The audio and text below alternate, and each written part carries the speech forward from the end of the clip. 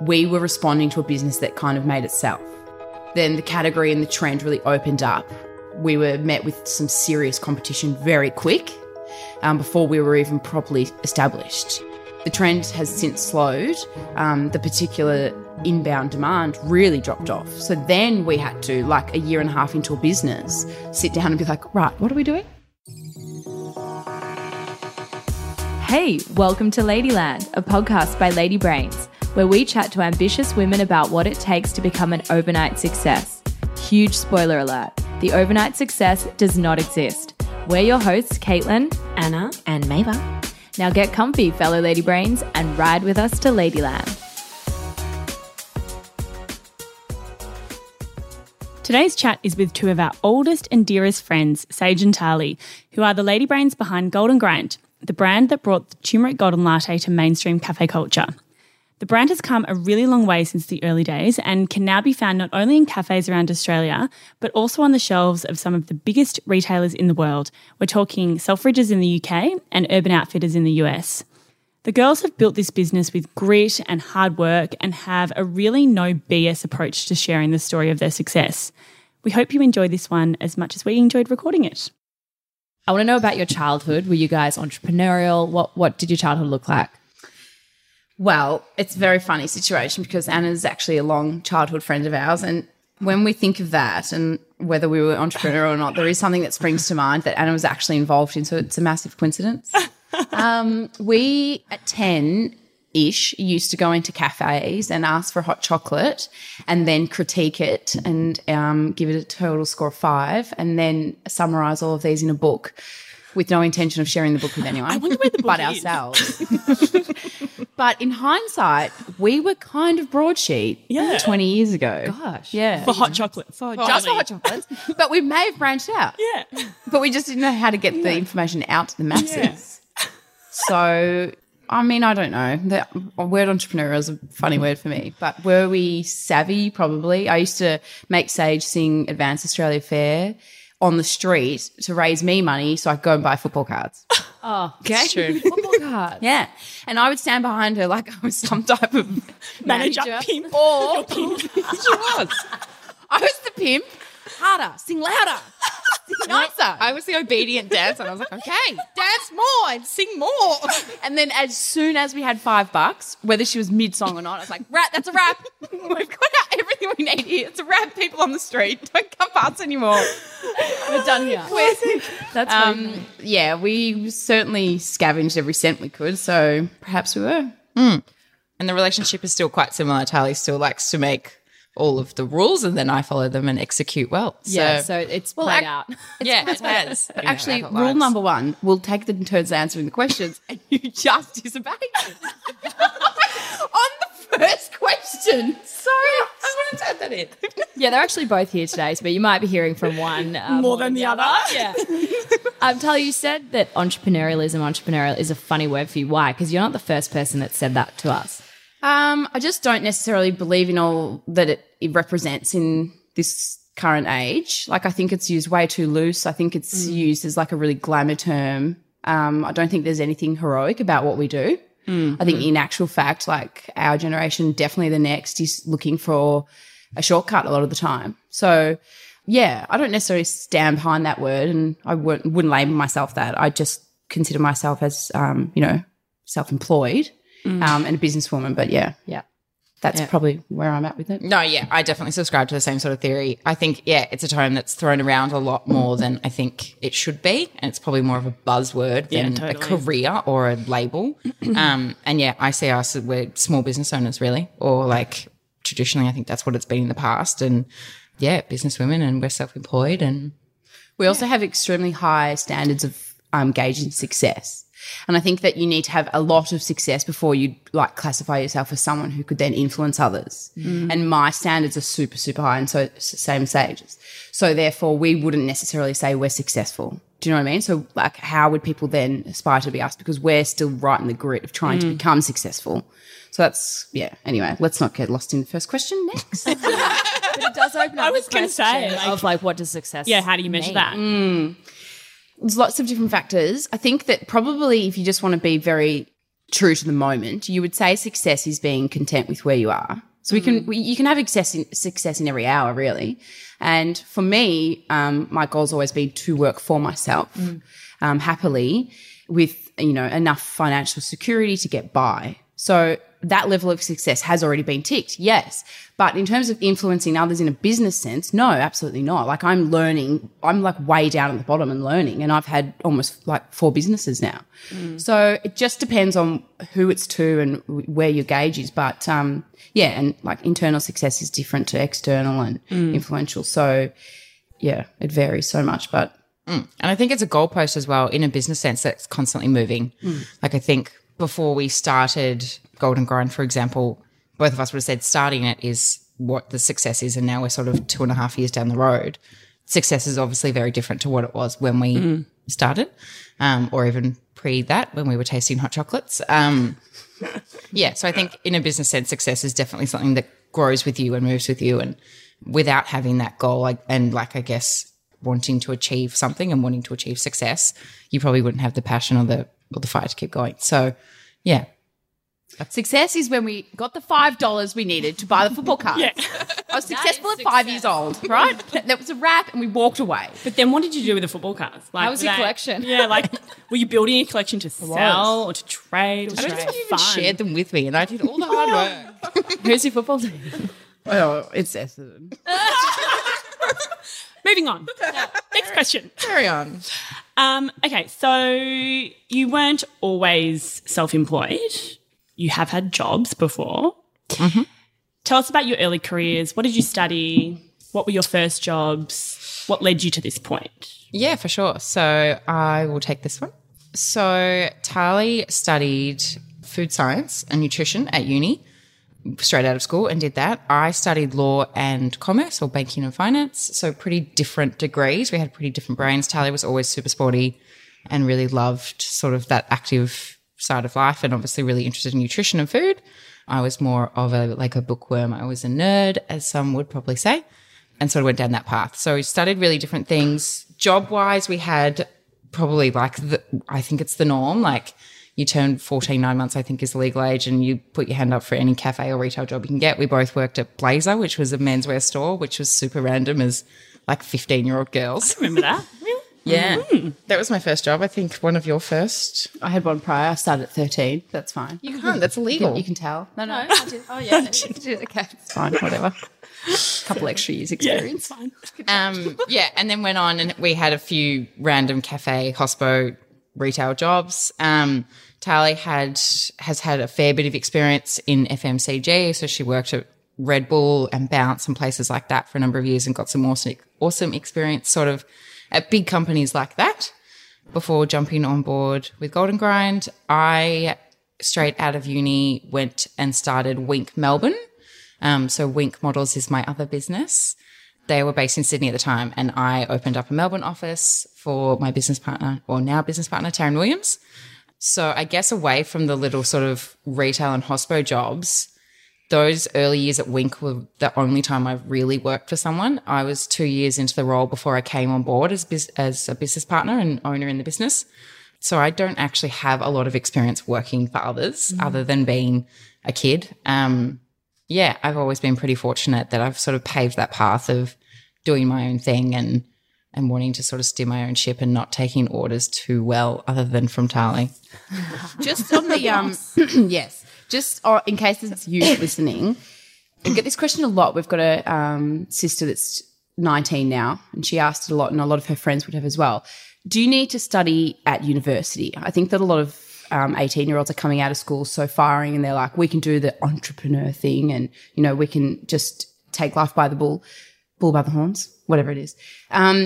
Definitely, regardless, and I only know this now with quite a lot of hindsight, regardless of necessarily what the degree outcome is and what it could be used as practically, you need to get a degree for the foundations of setting you up. So you don't necessarily need to know what you want to be, but I do think, like, for instance, I studied nutrition and dietetics. It was a science degree.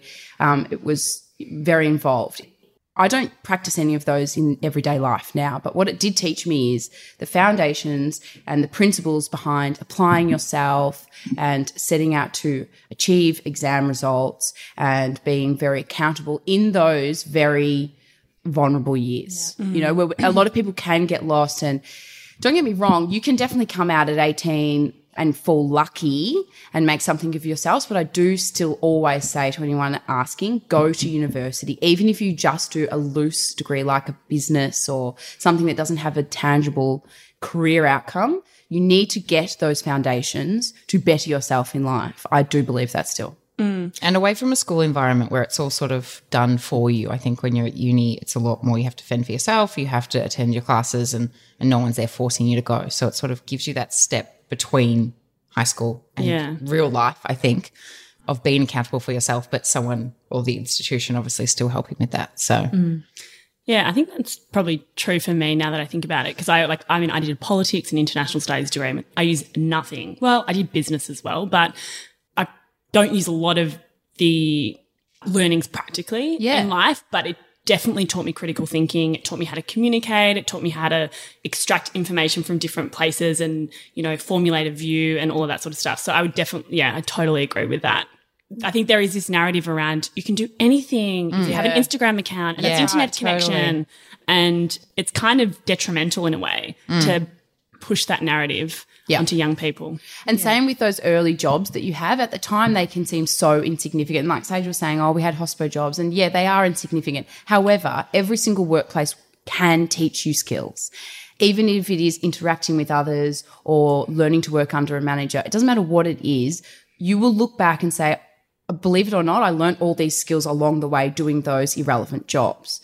So it all comes together to make you who you are. And I think that if you ever do want to do your own thing, you need all of those skills. You need as many skills as you can get.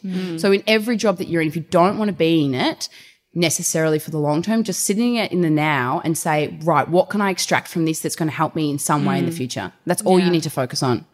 If your manager is a pain, just look at them and say, right, well, they're obviously a manager for a reason. How did they get there? What is it that they have? And learn and take and copy or ask questions that are going to help you gather those skills later in life. Yeah.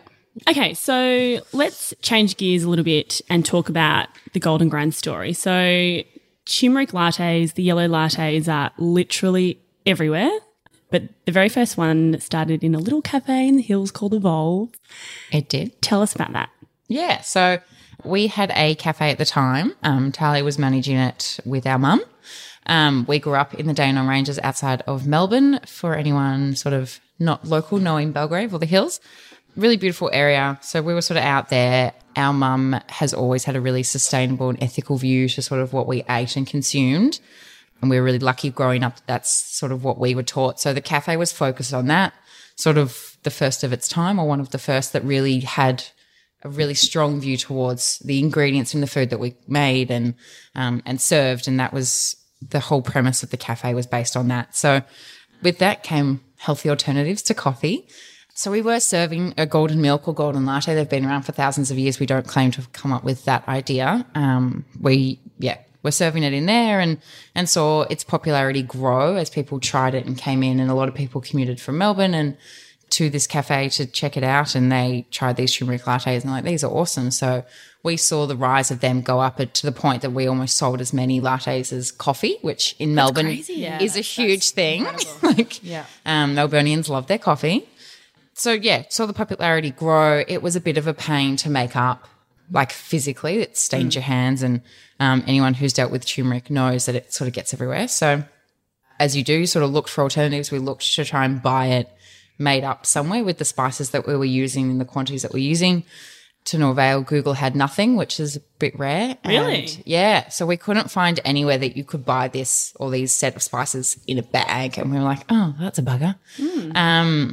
So then, sort of led to the thought process of, well, why don't we bag it up? And at the time we had a few friends that had cafes as well in Melbourne, and who had been sort of asking about it. Like, we chat sort of industry stuff and said, if we bag it up, we can give it to them too and save them having to make it up, or they can sell it down in Richmond or wherever else in Melbourne. So that's pretty much where it stemmed from. It was a real organic growth that came from having that cafe. As Tahli said, our hospo backgrounds did come in handy.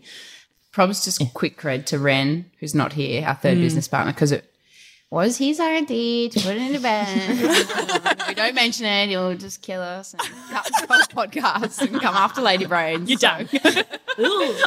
Yes.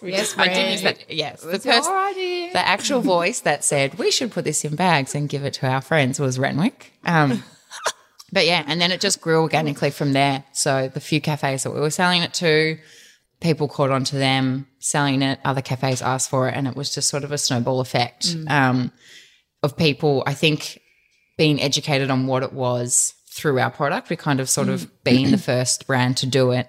We were really lucky that with the education of what is a turmeric latte to people who didn't know, it was sort of us. We were the turmeric latte. Yeah. So it grew by word of mouth from cafe owner to cafe owner to cafe owner. At what point did you go, okay, actually, if we're proactive and we start approaching cafes, like we could really change the trajectory or like step change the growth? Probably within a couple of months. I would say the opposite. I would say for the first year we were not proactive. We were responsive. I know that sounds the complete opposite to most startups, but we didn't do anything proactive in the first year. We responded to demand because it was so fast and there was so much inbound inquiry that we just could barely keep up with that. Wow. We really didn't go out seeking business for the first year. No, we more found distributors to help us. To help us move it, yeah. But in terms of actually going and pitching it, we didn't do a proper sales pitch for a long time. Well, maybe that was unusual having the demand for the first year. Not a lot of startups have that luxury. Yeah. We've now realised we've actually done, what did you call it? A reverse startup. Yeah. So we did start up backwards. So yeah. The business happened organically. The sales grew very fast, very quick. There's a lot of momentum very early. We were responding to a business that kind of made itself, right? Yeah. Then the category and the trend really opened up. We were met with some serious competition very quick before we were even properly established. You know what I mean? So then we had to kind of survive through all of that, which we did comfortably. The trend has since slowed. The particular inbound demand really dropped off. So then we had to, like a year and a half into a busin's, sit down and be like, right, what are we doing? How do we do startup? Right. Yeah, right. Hang on. Where's that strategy doc? Oh, right, we haven't done it. Whoops. now seems like a good time. It was. We're about 18 months in and we sat down and we're like, right, let's have a strategy meeting. What are we doing with this brand? Yeah. Where do we want to go? And I think that's when we actually started our startup. The first year we had some type of lucky. It doesn't happen to everyone. So, yeah, definitely don't think that that's the norm. We had a very lucky entry into the marketplace. So what was that conversation like 18 months in when you're like, oh, we actually have to be proactive and we have to be thoughtful about how we're going to grow this business? It was exhausting because even though we didn't necessarily be proactive in that first year and we weren't doing things traditionally as a startup, we were exhausted because there was so much manpower involved in getting us through that first year and a half. There was so much rapid growth that we had to keep up with that by the time we sat down, we all looked at each other and we were like, we've got to build a business from this properly from the ground up. We were already tired, but we knew we had to do it. We wanted to do so, of course. And then it was hours and hours of where do we want to go? This is kind of already what we have and this is where we wanted to go. So we have to kind of merge them and decide what we want to be. At the time, we decided that we wanted to be the world's #1 turmeric brand. That's how we identified ourselves and we know that that was our niche. And then from there, we can then decide on every other things like product development and, the whole brand strategy. So it was full on because we were already tired and then we were having all those conversations. And also at the same time, we were trying to sustain the current business that was there. So we weren't sitting down. For instance, if you're sitting down wanting to start a business, you usually have the time or, you don't actually. That's probably a myth. No one has time these days. No one has time these days. But you would like to think that there's some type of capacity to do so, whereas we were already all working full-time, already had a very consuming business and then having to do a lot of the startup work. So, on top of that. Yeah, it was full on, but it was exciting. Like, I mean, I'm certainly not saying poor us. We was lucky us because we already had income coming in and there was a business and a demand and a name and all of those things. So, yeah, but we had to be very specific with where we wanted to go. And we knew if we didn't make the right decisions at that time that the business could go either way. So what were some of those decisions? What did we want to be? So at that stage, I think we were still primarily considered a turmeric latte brand, and we were seen majority of the times in cafes. We were very Melbourne. We were very specific to our demographic. So we were talking to people of our age. And then, we said, well, like, what's the long-term goal? What is this brand? Where is it going? And hence we want to be, a global turmeric brand. So then we needed to really entrench ourselves in what that meant. Like, what is turmeric? What is that space? And, how do we achieve that? So that's how we've diversified and changed our business. I want to step back a little bit and talk about that first 18 months. Who was behind the brand in terms of building the actual brand that, you have now? And how did you split those roles and responsibilities to get to that point where you're like, okay, now we really need to sit down and talk about it and create the strategy moving forward? So 3 of us started it, and the 3 of us were the creators of the brand. We were very all hands on deck. We were very scattered. We had no business plan. We had no set structure because it all kind of just happened very quickly. We were very lucky that we lived together at the time, so we sort of would just work at all hours that we're in the house and everyone would do a bit of everything. The only way we did semi-divide roles was just playing to our skills and our strengths, and we were lucky that the 3 of us had strengths in different areas. Ren is an awesome sales guy and has a really awesome background in sales, so he was good at talking to customers or cafes at the time and forming those relationships and talking about the contracts and everything else that comes with that. Tahli's obviously got a background in nutrition and food science, so she was able to give credibility to the brand and talk about the nutritional side of it and educate our customers on why would I drink a turmeric latte. Scientifically, she was able to back that up, and it wasn't just a fad or trend that we wanted them to take a photo of a yellow drink. We wanted it to be more than that and tell them why. And then I obviously have the legal and commerce background, so I was able to help with things like setting up trademarks and bank accounts and all the fun stuff that comes with that area of the business. But other than those strengths that we sort of naturally formed, it was very ad hoc. It was far from ideal, to be honest. There was a lot of chaos. Yeah. And with chaos can come a lot of, tension. And that's the reality. There was a lot of tension for the 3 of us, only because there was so much to get done and there wasn't clarity with who was doing it. There was a lot of back and forth. There was a lot of time wasted. There was a lot of indecision. There was a lot of wrong decision. There was a lot of mistakes, all excellent learnings. But at the time, when I look back now, it was chaos. Yeah. So it's not recommended. No.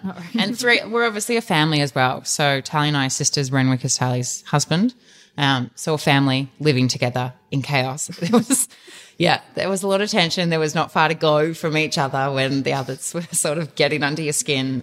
And it wasn't until that 18-month mark that we sat down and said, right, what are we doing about this before our family falls apart?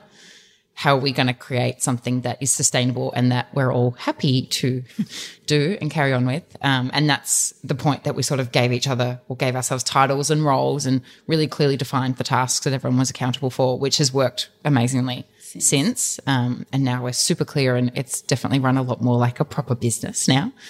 So we made some huge decisions at that stage, and we can go into more detail. But for instance, we got a business coach, and we've always since then invested heavily in a business coach because we knew we wanted to make this a long-term, highly profitable business. And to do that, we really needed to start properly. So we got a really experienced, qualified, expensive business coach.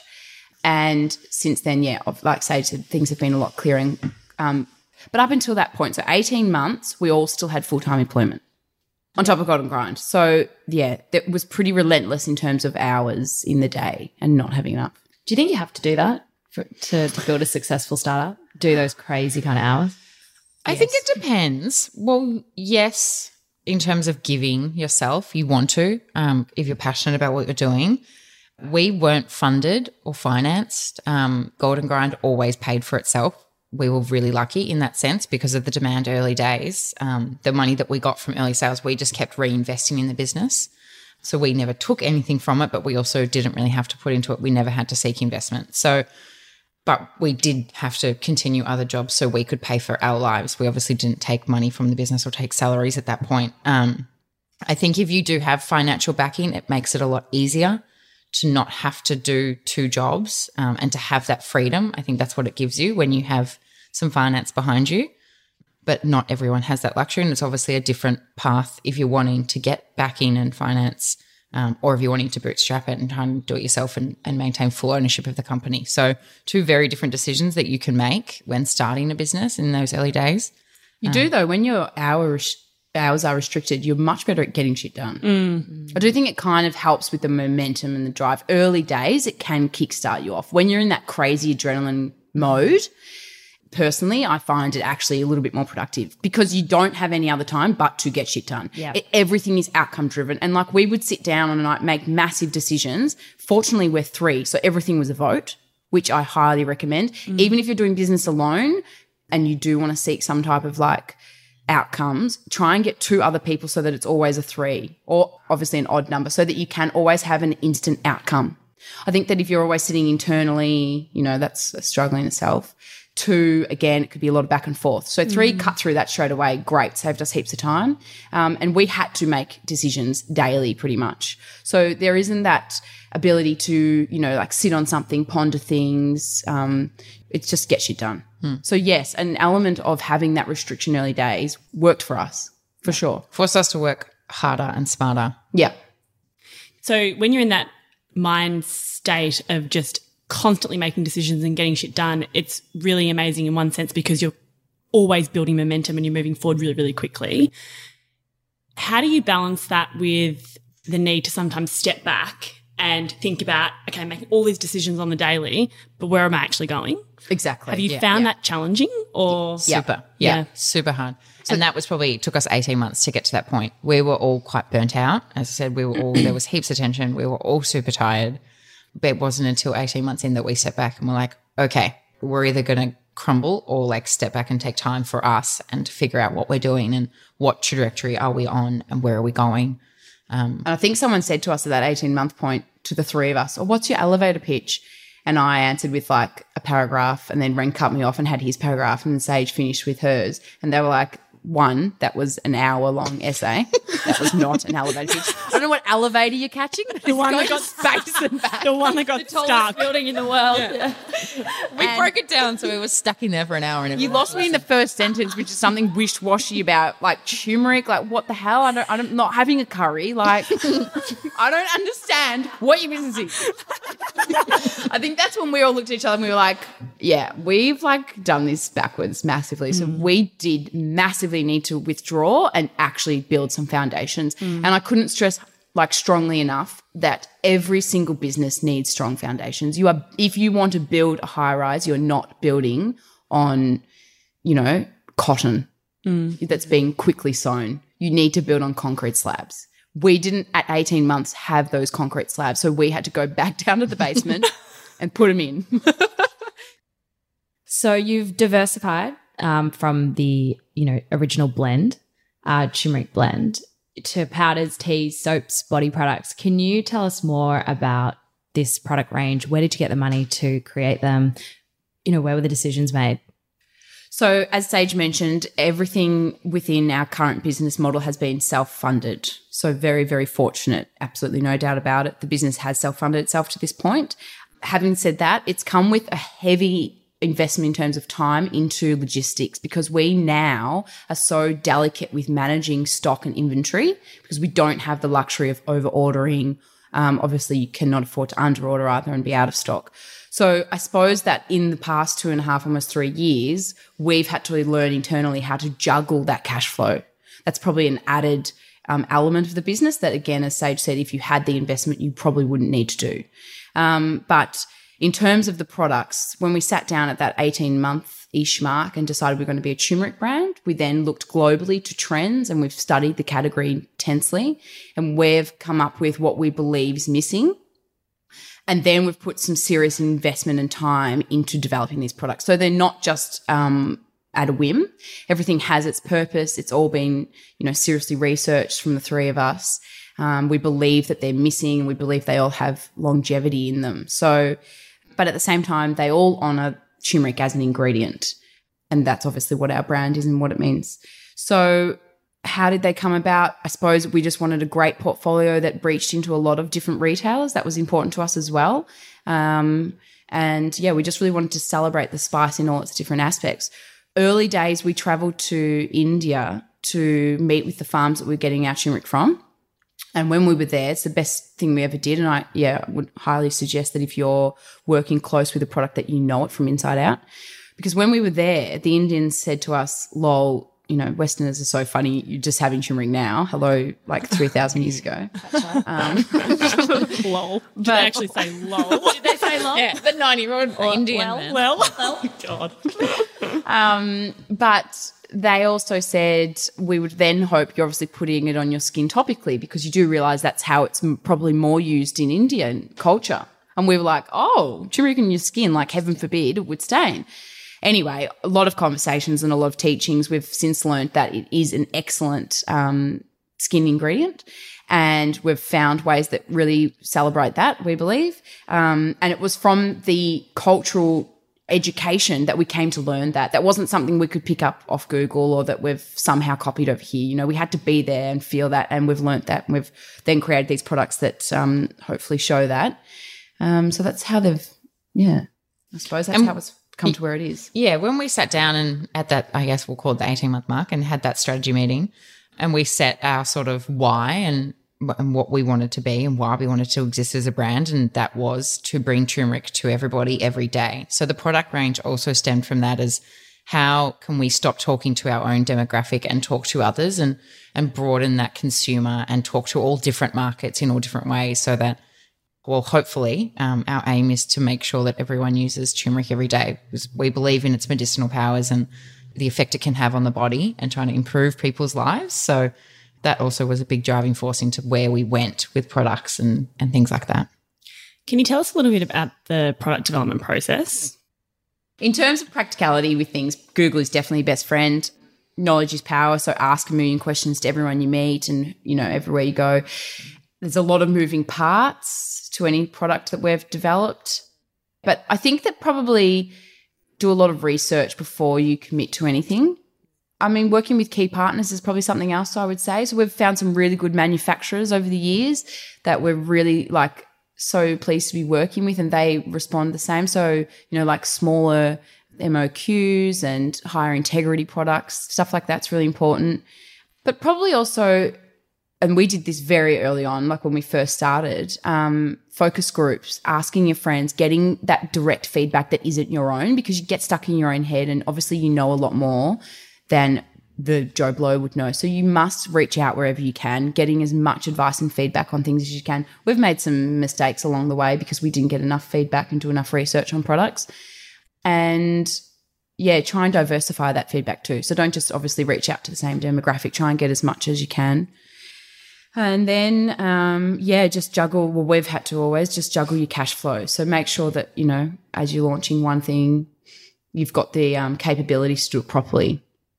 We probably didn't do that early. We're learning that much more so now and trying to do that now, more so than ever. So, yeah, give each product what it needs to hit the market properly. So have the right labeling and have the right call-outs and the right objective for that product, and preach it to the right customer in the right way through the right retailer. Surround it with the marketing that it deserves. Yeah, just do everything properly, I would say. That's what we've learned. When you conceive of a product and you start developing it and getting samples and getting that customer feedback and so forth, how important is setting a target margin for that particular product with the view that it will go into retail, wholesale? So important. Yeah. Without that, you will not have a business. So do you start with that when you're thinking about a product? Yes, 100%. Yeah. So luckily, as I sort of touched on earlier, Tahli and Ren both had backgrounds in FMCG, so knew sort of what the margins were that distributors and wholesalers expected. So from day one, we always knew those margins and we always worked to them, and we always made sure that we put a price point on our product that made sure we could always produce it. And we have had products in the past that, because of different factors, increased production costs and things like that, that balance has gone, and we've just had to discontinue the line. And we've just had to say, despite the fact we know our customers love this product, we can't viably make it, and it doesn't make sense for us as a business to produce it for a margin when we're losing money on production. And because, as Tahli said, we do everything, or we try and make every product with as much integrity as possible, it's expensive. And you don't get the best products cheaply. That's just the reality of it. And we make everything in Melbourne and keep it all as local as possible because that's important to us. But again, it's an expensive option. We don't just jump over to China at every opportunity to import something at a fraction of the cost because it's just not what we believe in as a brand. But then we sort of have always tried to balance it without outpricing ourselves. We don't want to be a product that people can't afford. We want people to be able to put us in their shelves, and that's really important. And all people, we want it to appeal to all demographics, and we think everyone should have access. So it's a fine balance when you want a good product and good ingredients, and also you don't want to outprice yourself. You have to sit in the middle, but yeah, you have to be really savvy about what those margins are. And they're higher than you think. Do you know what I mean? Like if your cost of goods is X, you would be surprised how much then needs to go on top of that for everyone to be happy. So don't ever underestimate what those margins are. And particularly we've used a distributor model, which, you know, we can go into, but the distributor will take a substantial amount, then the wholesaler takes a substantial amount. You know, so to actually achieve your RRP, there's so many steps involved along the way that you can be so super safe. Yeah. And so for people listening who might be developing their own product or thinking of starting a product based business, what advice would you give to people in terms of how to find out that information and seek the right information from the right people? Ask questions, I think, is a big one. Always ask. I've been shocked, and I'm sure Tahli will agree, how willing people are to help when you put your hand up and say, can you help me? I'm a new brand. Whether that is asking retailers, the majors probably, you're not going to get onto the right person, but if they are smaller retailers, asking them, going into your local store that you want to eventually sell into and saying, hey, a bit of a random question, but are you able to tell me a rough percentage? Talking to brands that are in those retailers if you can, or if you know someone and saying. Yeah, I would suggest working that way up.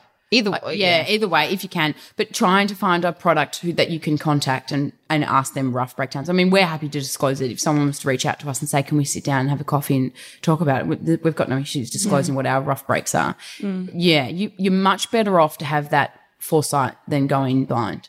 And knowledge is power with everything when starting a business. The more knowledge, even if you're getting slightly different answers from a range of people, you can sort of pull them together. You're better off to, seek out more and knowledge is definitely power. You must have built in retail and wholesale margins into your product from the early days. So you must have always had a view that you were going to be in retailers, I'm assuming. Yeah. So can you tell us a bit about that process? Like how did you move from cafes to direct to wholesale retail? Can you talk to us about that? Yep. So again, that was just very fortunate because Rennie and I had experience in the direct industry. So we were aware of those breaks and we were also aware of the different model options. For us, we see the distributor model as a logistics solution. So it's our way to actually get goods out en masse. And that's what we've chosen to go with.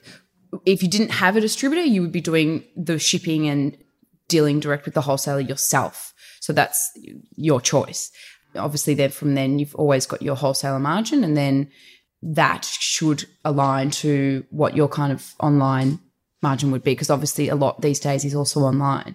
You want to make sure that your RRPs online will match that's hitting the store. But then the other thing to consider online, which a lot of people don't, is the shipping costs and obviously your internal costs that you wear by doing things yourself manually. That's why we decided to go down this distributor path, is because we didn't have the manpower at the time to do any of those logistics, and we saw it as a really great solution to reach the whole of the country. Doesn't necessarily have to be the way. Like in terms of advice, what would I give for other people? Consider both options. The reality is some products just don't have the margin in it for it, so you just have to make it work yourself. You won't have the option to go to a distributor. We did, and it's important to us. We've always made the cost of goods wear it.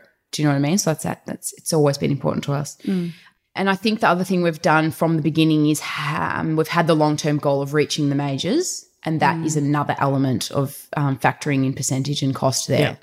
And you need to do that from the beginning, because you obviously can't change your pricing once you're in. Once the RRP is set in the marketplace, it's set. And once your cost of goods are determined, they're determined. So you need to allow from the day dot. Yeah, reach for the stars. Always have it in there if you can, because ultimately you want to get to a major. The really interesting thing for us, and for a lot of people, particularly in this particular foodie, wellness, beauty space, is that you ultimately think of the two major shopping Supermarkets. Two major supermarkets come to mind. Of course, it's a bit of a monopoly here, so you do. However, that doesn't necessarily mean they're best for your brand. Yeah. And I think it's taken us this long to realise supermarkets aren't necessarily best for selling Golden Grind, because you need to remember who is the customer, where will they purchase your products. Yes, you can get the most distribution through supermarkets, right, and have the largest footprint, but will your customer purchase you in that place at that time, at that moment? And for us, the answer is no, right? And it's taken us this long to realise, actually, no, you're not necessarily going to a supermarket to spend X amount of dollars on a face scrub or a face mask that's really going to improve your skin long term. Do you know what I mean? Like, you're in the mindset of buying your groceries for the week. Sure. So you're not necessarily there to be educated and commit to that spend. You really need to understand your customer and the place of purchase, and then go and chase your retailer. It doesn't have to be a major retailer to be the best outcome for your brand or your product. And I think that until you understand that, and you stop just thinking that the two big guys are the end prize, until you realize there's so many different options, and, you know, even if it is that you may do best just online, do you know what I mean? You may not need that retail presence anymore. So focus on that. We've kind of lost sight of caring about necessarily where we end up in terms of using big brands or using footprint, and we're caring more about where will Golden Grind sell? Yeah. Where are our customers? How can we talk to them best? What's important for us? That's a great point you make. Sometimes that's where the ego starts to also creep in. Yeah. But it's really understanding your customer, and how important is it to, you know, do you follow all, you know, your analytics, and do you really dive into who your customer is, where they are, you know, how they shop? Do you look into that often and use that information? A lot more so now. Yeah, it's becoming really important to us now, because we're on that verge of really stepping up and upscaling and going to the next level. You have to understand that. If you don't understand that, like, at the end of the day, who you're talking to. Yeah. You know what I mean? Like, if you don't understand who you're talking to and why and whose money you're taking, then what are you preaching? You need to understand it. Yeah. But it can also be as simple as stopping and stepping away from the situation and stepping into your own consumer shoes. And I know early days, as Tahli said, that we did chase the majors, and then we sort of stopped, and I was like, guys, I'm not spending $20 at Coles on turmeric latte when I go to Coles. So how can we ever expect someone else to? It's my own brand. I'm not going to buy it. Yeah. So we sort of had those discussions, and then from there we're like, okay, well, where would we buy it? And then where would our customers buy it? And what does that look like? And it probably actually comes from, we had a few approach us probably about 12 months ago now and say, we want your brand. And we were like, initially, you're like, awesome, this is everything we've ever wanted. And we sat down as a team and said, actually, I don't think that deal is right for us. And as strange as it was at the time, going back to these majors and going, you've given us an amazing opportunity and we're really grateful, but we're politely declining. And they were sort of, what? You're saying no to us? You're the little turmeric brand, and we're this humongous major that can really help elevate your brand. And we said, but it's just not right for us. It's not right for us now. It's not right for our consumer. And we're saying no. So, and it was like, we don't want to get too specific, but it was definitely was a big retailer. And the conversation was very corporate, and the meetings were really intense. And we got lost in the romance and the ego in the beginning, don't get me wrong. And in actual fact, it was Sage and I that did a lot of the meetings. And literally halfway through the meeting, it's like a light switch went off, and I was being spoken to really poorly by someone in a high place of authority. And I was like, and what the F am I doing here, listening to you like bark prices at me and try and dictate my brand to me? And Sage and I were kind of like, no, just like, actually, no. Like, hang on a second. We've just lost everything we're about. Like, in that glimpse of maybe we're going to be with some, like, a big player here. So we walked away and Sage and I were like, no. And like, they followed up with a really responsive, keen email. And we wrote back and we were like, no. We said no. No means no. No. I'm not interested. We're not interested. And so many people, in fact, almost everyone around us was like, you're being stupid. This is the right thing. You've got to do it. Like, come on, everyone shops there. And we were like, no. Like, we've got confidence in our brand. We've put everything into this. We know where it's going. We will steer this ship. We won't be steered. And it happens so often, guys, that a major retailer will come along and grab a brand and steer its ship. And I'm sure you've all heard of a million stories, but you can hold the reins. You can do it. We will do it. We will show you how we'll do it.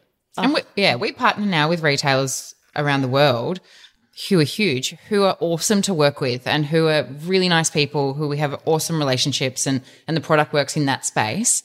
So it's not that we've said no to all the big guys because we're trying to be sort of David and Goliath story. That's not the case at all. It's just finding those people that work with you and who work with your brand and who support that, rather than people who are sort of just going to chew it up and spit it out if they don't like the taste. Yeah. And you did launch with Selfridges in the UK, which is awesome. Well done, guys. Can you tell us more about that process? For sure. So they are one of the ones we work with that are awesome, really easy to deal with, really supportive of the brand. Also, conveniently, were awarded the best retailer in the world at the same time of taking us on. So that was pretty exciting. So great. Yeah. They actually approached us. It's a bit of a funny story. Wow. Their buying team sort of were doing research and they were doing a focus on Australian brands at the time. So they had just sent a cold email, and Tahli monitors our generic email sort of from the website, and she went to delete it. And she was like, spam. And we were like, maybe just reply. Just like, you're not going to get a virus. You'll be right. Like, just maybe say, yeah, hey, that's interesting. Let's chat. It wasn't spam. They were legit. They wanted to include us as part of their showcase on Australian products. And so we went in for that. It was meant to be temporary and the run rates were really great and it sold out really quickly, which was awesome. And we became a permanent fixture in their food hall, which is really exciting. But yeah, so just organic growth. We were lucky through that. They actually found us through Instagram. So as much as we aren't huge believers in social media to create a startup, it's a useful branding tool, and that's where we saw that come into play.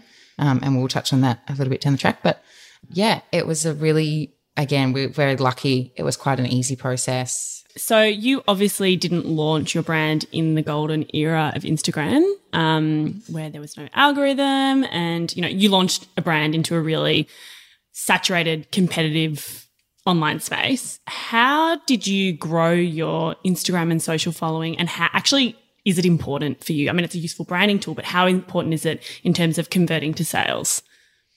I'm a bit of a social media hater.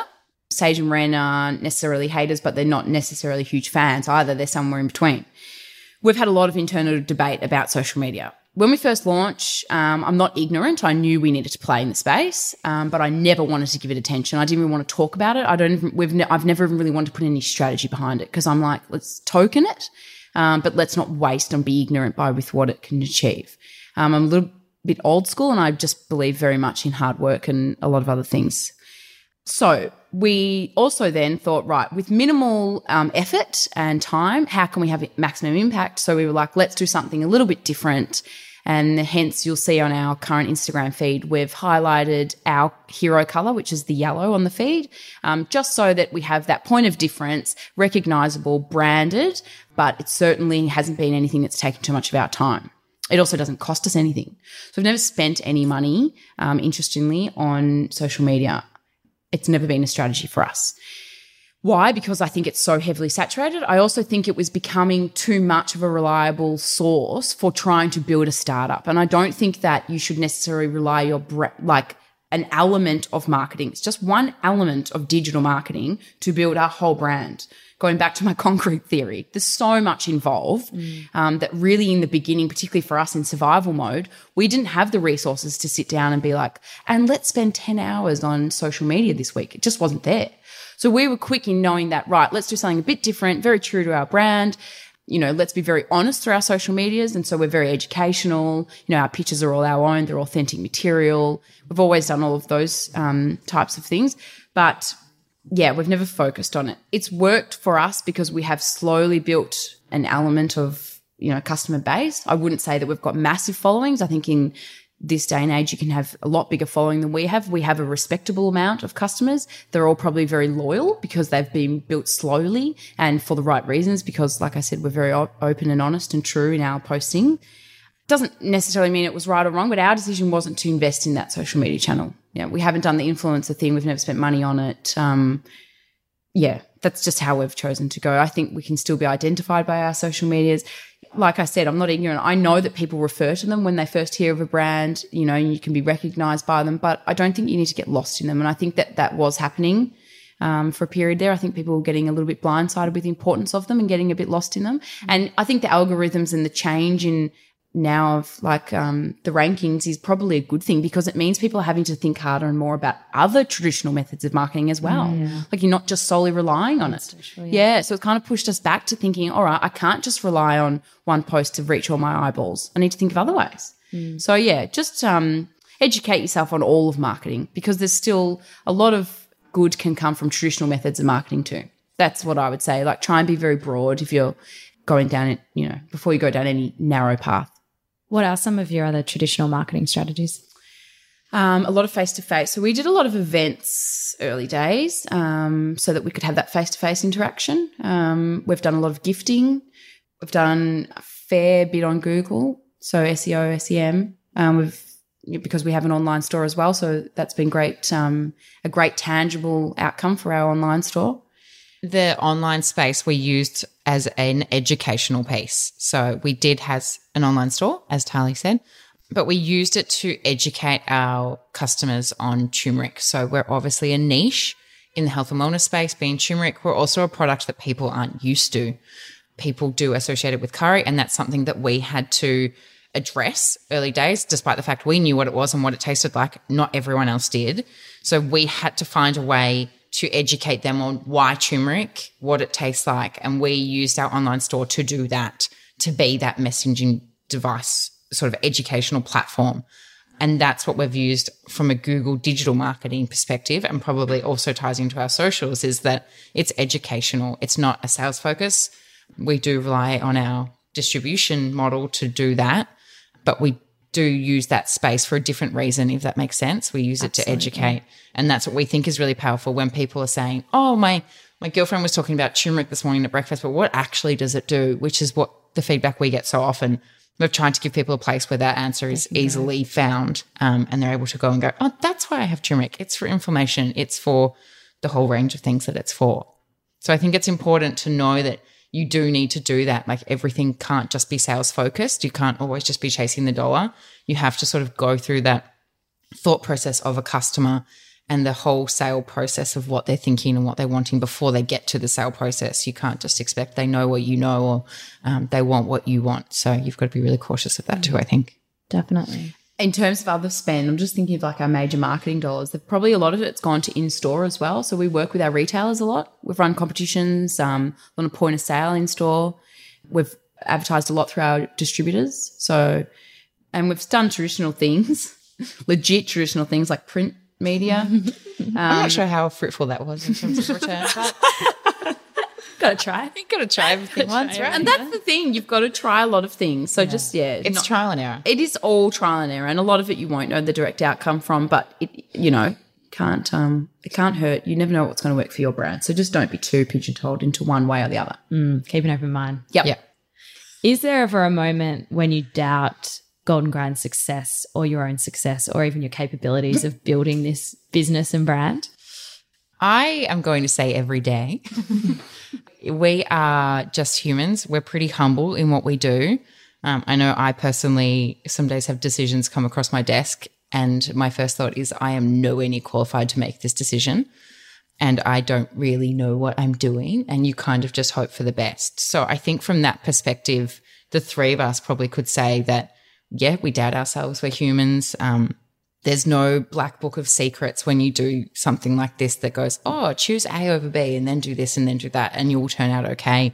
You do have to take leaps of faith, and you can be quite unsure of yourself when doing that. I think is very common and very normal, and having that self-doubt I think probably makes you question more which is a good thing. I think it makes you look at all the alternatives and you're not sort of just like, I'm doing that because I know what's best and I'm not going to run with it. So we definitely do doubt our capabilities, I would say. In terms of doubting success, I think we're pretty good at acknowledging when things go well and saying, oh, we did this, and we try and step back, and whether it be having a moment between ourselves or going out for a nice meal together and going, like, it's important to stop and see those little things along the way, because without that you can get really caught up in it all and you can get to that burnout a lot quicker if you don't sort of stop and go, hey guys, like, we got 3 new retail, like as small as the win is, we got 3 new retailers this week, and they've all sorted out. How awesome. And celebrating those little wins, or celebrating a really positive conversation, or when we get a testimonial back from one of our customers saying it actually really helped me. And that's really what we're here to do, is get that feedback. So when we do get that, stopping and sort of putting technology down and putting down what we're doing and looking at each other and going, how awesome, guys, we've actually changed someone's life or changed their pain and changed their ailment. That's really cool. And sort of acknowledging that, I think, is something we're really good at and something that we all really focus on doing. Probably at least once or twice a week, we make sure that that's something we do. So, yeah, we have our moments. So if you were starting again, if you were to start everything from the beginning, would you do things differently or would you kind of take the same path? If I was to start again, I would do everything differently, but that's only because I know what I know. Mm-hmm. So if I was starting again, I wouldn't know what I know. So I would do it all the same. It's a very philosophical answer. Yeah. That's a great one. True. Yeah. So we've needed to do it all wrong to learn how to do it all right. So I wouldn't go back and do it all right. How would I know what was right? I only know this now. Is this Inception? Yeah, I was going to say, now we're inside. The conversation's had a conversation. So. But it's so true, though. It really frustrates me when people are like, oh, yeah, I'd go back and do it like all different. I don't know. Like, yeah, that's the reality is. I couldn't do it all different because we didn't know shit 3 years ago. I've learned it all. So, yes, I would. But, of course, now knowing what I know, for instance, just starting a new business, doing things very differently. Do you have to form a relationship with failure and start to love failure? Like at the start, it was probably hard. You're like, oh, I didn't want to make that mistake. But now you're like, cool, made a mistake. It happened. I learned from it. Let's move on. Absolutely. Like, couldn't be more passionate about the fact that you need to fall in love with failure. And you need to be really positive in your mind around how to approach it and move through it. And you also need to accept and really view it as a learning, I think is really important, and not looking at it as a mistake or failure, and simply taking out, what did I learn? What am I going to do differently next time? And then let's move on. Let's not dwell on it and let's not get all up in our heads about it. Let's just take the learning and but making sure you pull out that learning, not just going, oh, I'm shit and I failed and on to the next task, going, hold on, why did I fail and what could have I done differently? And then moving on. So making sure that you do acknowledge that element of it, I think, is really important. And just remember, we only hear about the success. The failure is happening tenfold of the success. It's everywhere. It's happening to everyone all the time. You just don't hear about it. So please, don't put the emphasis on making this instant success all the time perfect. It doesn't happen. That's not the reality. It certainly hasn't happened for us. Yes, we've had wins, but we've had so many more mistakes than wins. We just don't share them with everyone, but they're there. Of course they're there. And I think that if you're starting a new business or if you're into a business and you're questioning it, your failures are so normal. They're happening to everyone all the time. Learn from them, grow with them. Don't think that they're not there. So what has been one of your biggest mistakes? We've had heaps. We make mistakes all the time. Yeah, we've had heaps. I can't pinpoint one big one. At the time, they're all catastrophic. Interestingly,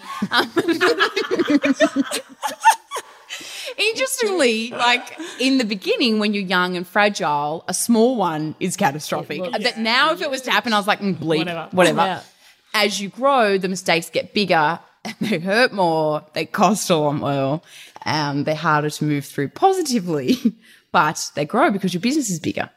So I think that in the first year, the mistake probably would have been we misprinted that. We've sent an EDM with a spelling mistake. In the second year, it's we ordered $20,000 worth of capsules that we can't sell. It's fantastic. And then the third year, it's we stuffed up a meeting with a major retailer. So they're growing proportionate to your business, but there's been heaps of them. Closing questions. Who inspires you? We're inspired by people who do things bigger than themselves, people who sort of put their effort into businesses and causes that better the world and better humanity, people that sort of think above and beyond, not necessarily entrepreneurs. Yeah, selling shit on Instagram. Yeah. Real everyday heroes, nurses, teachers, real people making good shit happen in the world. Yeah. Awesome. What makes you happy? Hazen. Tahli's daughter. Oh, she's so cute. She's amazing. She's cute. Nice dinners, red wine, family, friends. Sleep. Sleep. What is sleep? Sleep makes me happy. Yeah. Real stuff. And what's next for the both of you individually and for Golden Grind? Golden Grind's parent company is going to have some new brands. So it'll be totally different to Golden Grind. Watch this space. One may already be out there. Do a plug. Do a plug. Do a plug. Be Bliss, baby. Cloth nappies. Love it. Yeah.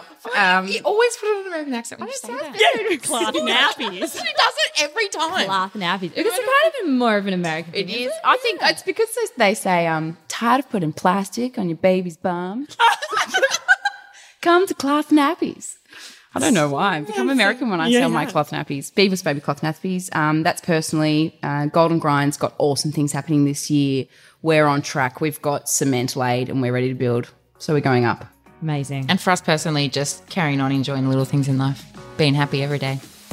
Thanks for listening. Please be sure to subscribe to our podcast, follow us on Instagram, lady.brains, and head over to ladybrains.com.au to find out more about our events and other cool things that are happening.